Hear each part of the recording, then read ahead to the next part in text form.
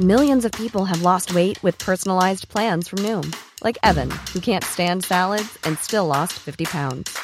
Salads generally for most people are the easy button, right? For me, that wasn't an option. I never really was a salad guy. That's just not who I am. But Noom worked for me. Get your personalized plan today at Noom.com. Real Noom user compensated to provide their story. In 4 weeks, the typical Noom user can expect to lose 1 to 2 pounds per week. Individual results may vary.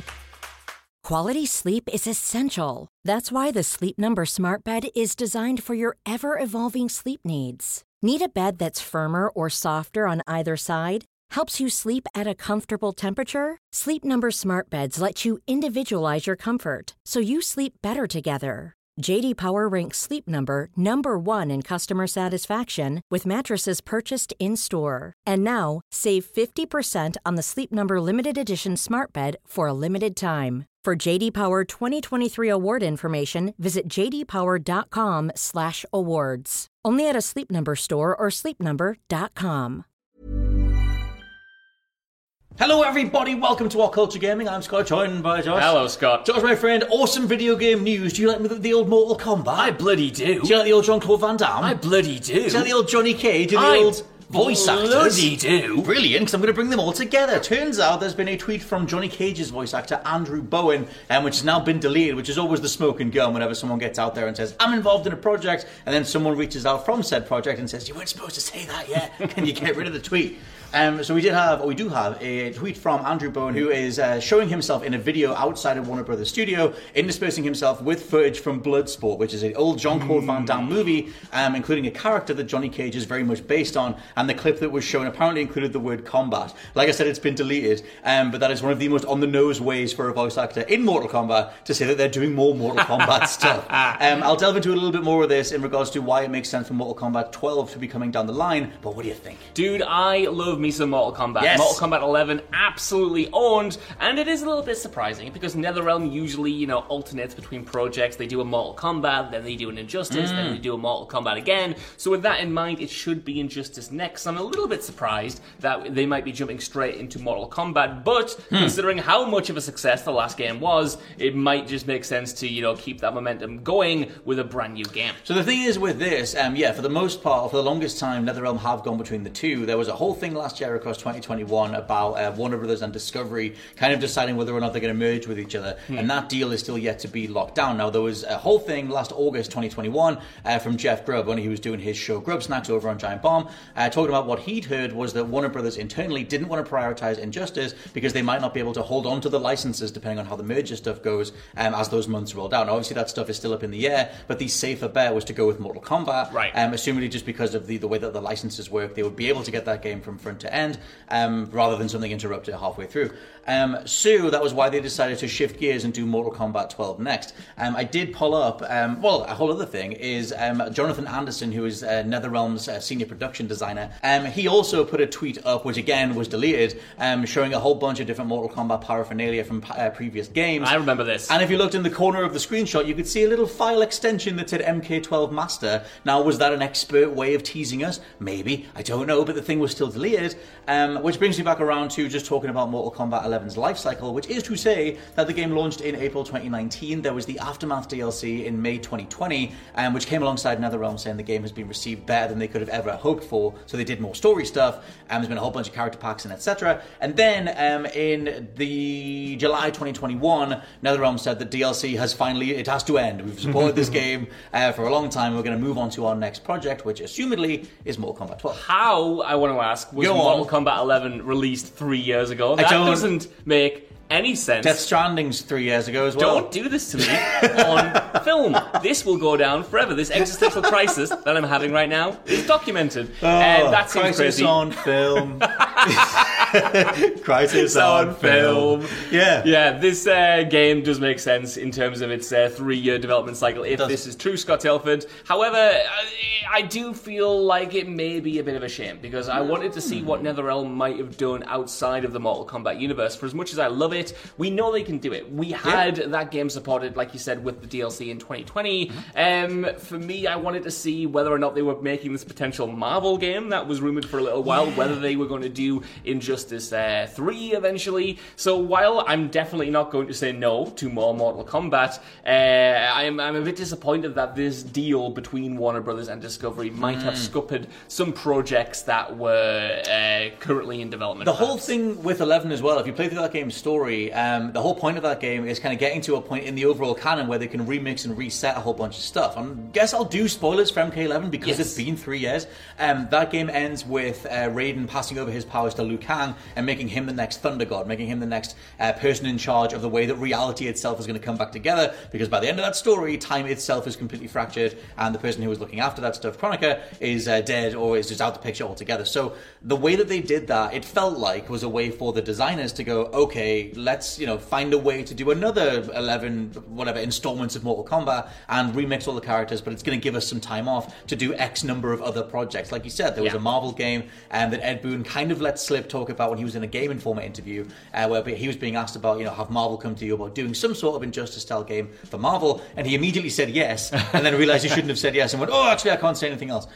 So there was that as a potential. He always said that he would love to do a Marvel fighting game as well, and you had the Injustice stuff, which I used to say that Injustice 2 was the best game that NetherRealm had ever put together, until Mortal Kombat 11. I think that is by far the best thing that they've done.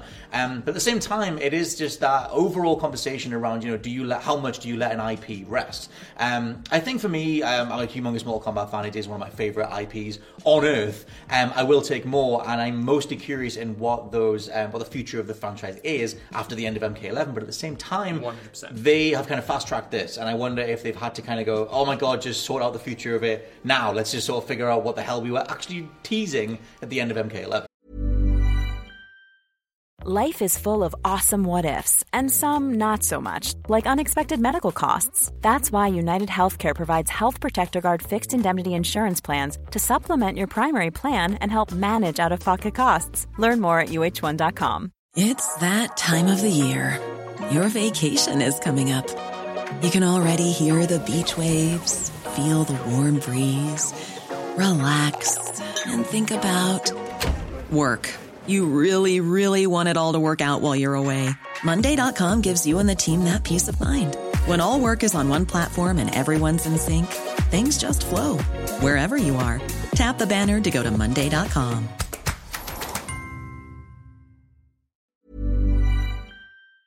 Before we go any further, I want to talk to you about today's sponsor, Masterclass. With the amount of time we spend discussing and analysing video games on this channel, it's always good to understand exactly how these experiences are put together. And fortunately for me, I can do just that with Masterclass. With Masterclass's streaming service, you can learn from the best to become your best, studying and growing with over 200 plus of the world's leading instructors. For me, I've been having a blast using a class on video game design by The Sims creator Will Wright to find out exactly how game mechanics are designed around player psychology, as well as learning how important playtesting is to shipping the titles that you and I both love. But it hasn't stopped there, as I've also been brushing up on my practical filmmaking skills directly from my favourite movie director Martin Scorsese, as well as trying to get back in the cooking game with Roy Choi's amazing course on intuitive cooking.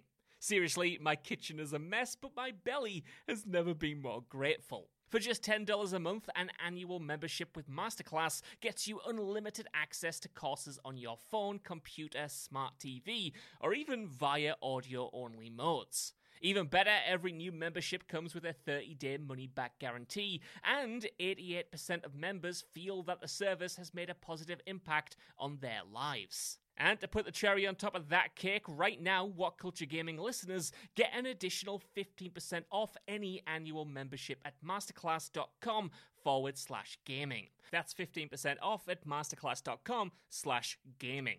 What's that? You want it one more time? Well, that's the URL, masterclass.com/gaming. Right, now I'm going to watch Tony Hawk try to teach me how to ollie properly.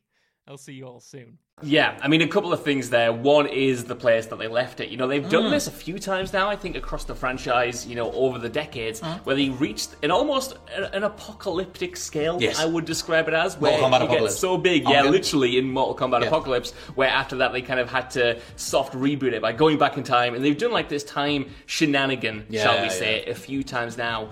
Hey, and I always wonder, like, how far can you push it? I was kind of lost off in Mortal Kombat X when they jumped kind of so far into the future, for instance, and then I was pulled back in with Mortal Kombat 11. But they're always, like, stretching this universe almost, like, to breaking point every time. And with the mad ending of 11, it's exciting, but it's also kind of like, how much further can you possibly push? Well, the thing is, first of all, I need to apologise because I called it Mortal Kombat Apocalypse. I led you down a dark trail. It's Mortal Kombat Armageddon, I believe. Oh, of course it is. I know. So I hand in my Mortal Kombat card that I acquired back in 1995. It's just not worth I'm not worthy of it anymore. But like you said, their whole play with Mortal Kombat 9 after, because it was Midway, then they got acquired by Warner Brothers, then it became NetherRealm, then they did Mortal Kombat. It was the 9th installment, but it was kind of a soft reboot, and that was their excuse to do the first version of the timey-wimey stuff, where Raiden's consciousness went back in time, and it let them sort of revisit all the locales and the characters and all the iconography from the original trilogy, and then we got all the way back up to like a new point in time, which was, you can ostensibly say, Mortal Kombat 10,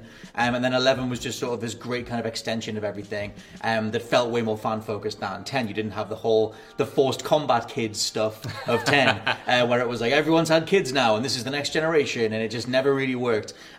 This is also the second time that the likes of Ed Boon have talked about trying to reboot Mortal Kombat. We've got the same set of characters for 27 years now. And there was a whole thing during the Gears of War time where they apparently looked at Gears of War and they wanted to do something more like that. They said that was mind-blowing to see Gears of War back in 2006, and that was going to be a whole thing going forward for Mortal Kombat. That obviously didn't work very well, and they did that version of the game didn't come to fruition. It was canned when Warner Brothers acquired them, but they have kind of had these conversations on resetting Mortal Kombat for almost 3 decades now. With that in mind, do you think they will ever spin it off in the same way that they used to? Because Shaolin you and monks. I are huge fans of Shaolin Monks, and I would love to see a sequel to that. I would even take, and this might be an outrageous thing to say, I would take Mortal Kombat vs. DC Universe 2, because I really like that game, and if they wanted to spin it off again with the new experience that they've had, where they've earned over the past few years, maybe they could finally do that, bridge the Mortal Kombat and Injustice worlds, and do another crossover that way.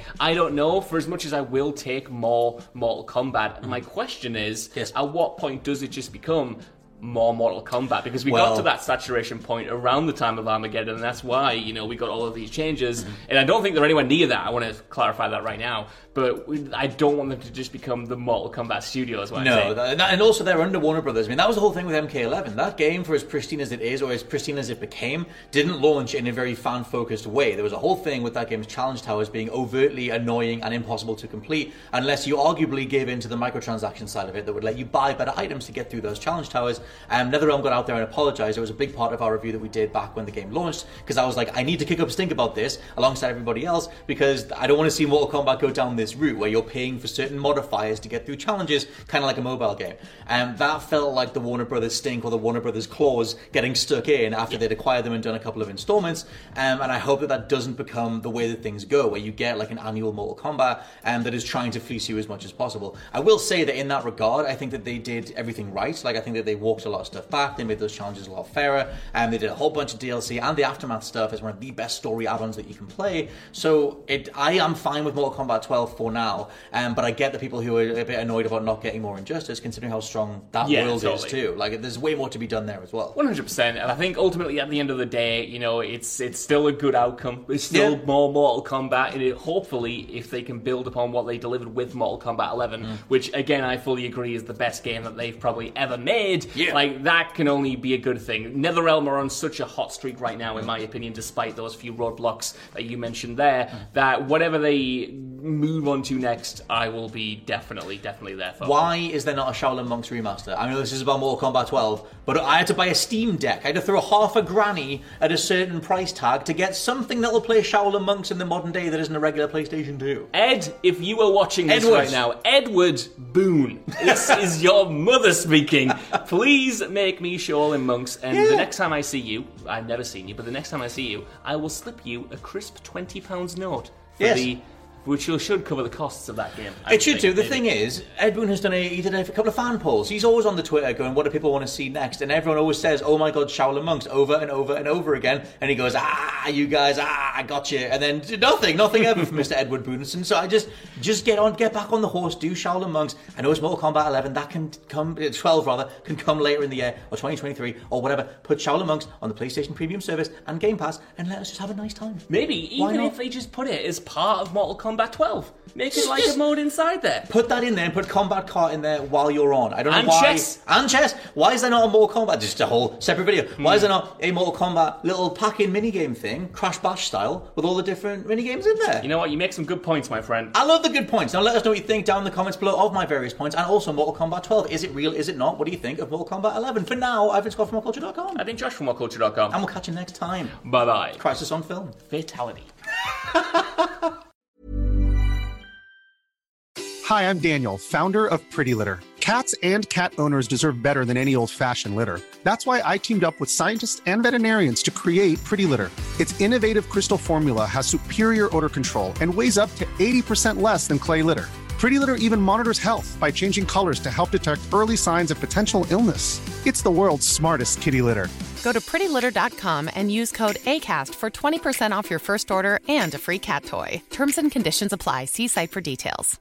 Hey, it's Paige DeSorbo from Giggly Squad. High quality fashion without the price tag. Say hello to Quince. I'm snagging high-end essentials like cozy cashmere sweaters, sleek leather jackets, fine jewelry, and so much more. With Quince being 50 to 80% less than similar brands. And they partner with factories that prioritize safe, ethical, and responsible manufacturing. I love that. Luxury quality within reach. Go to quince.com/style to get free shipping and 365-day returns on your next order. Quince.com/style.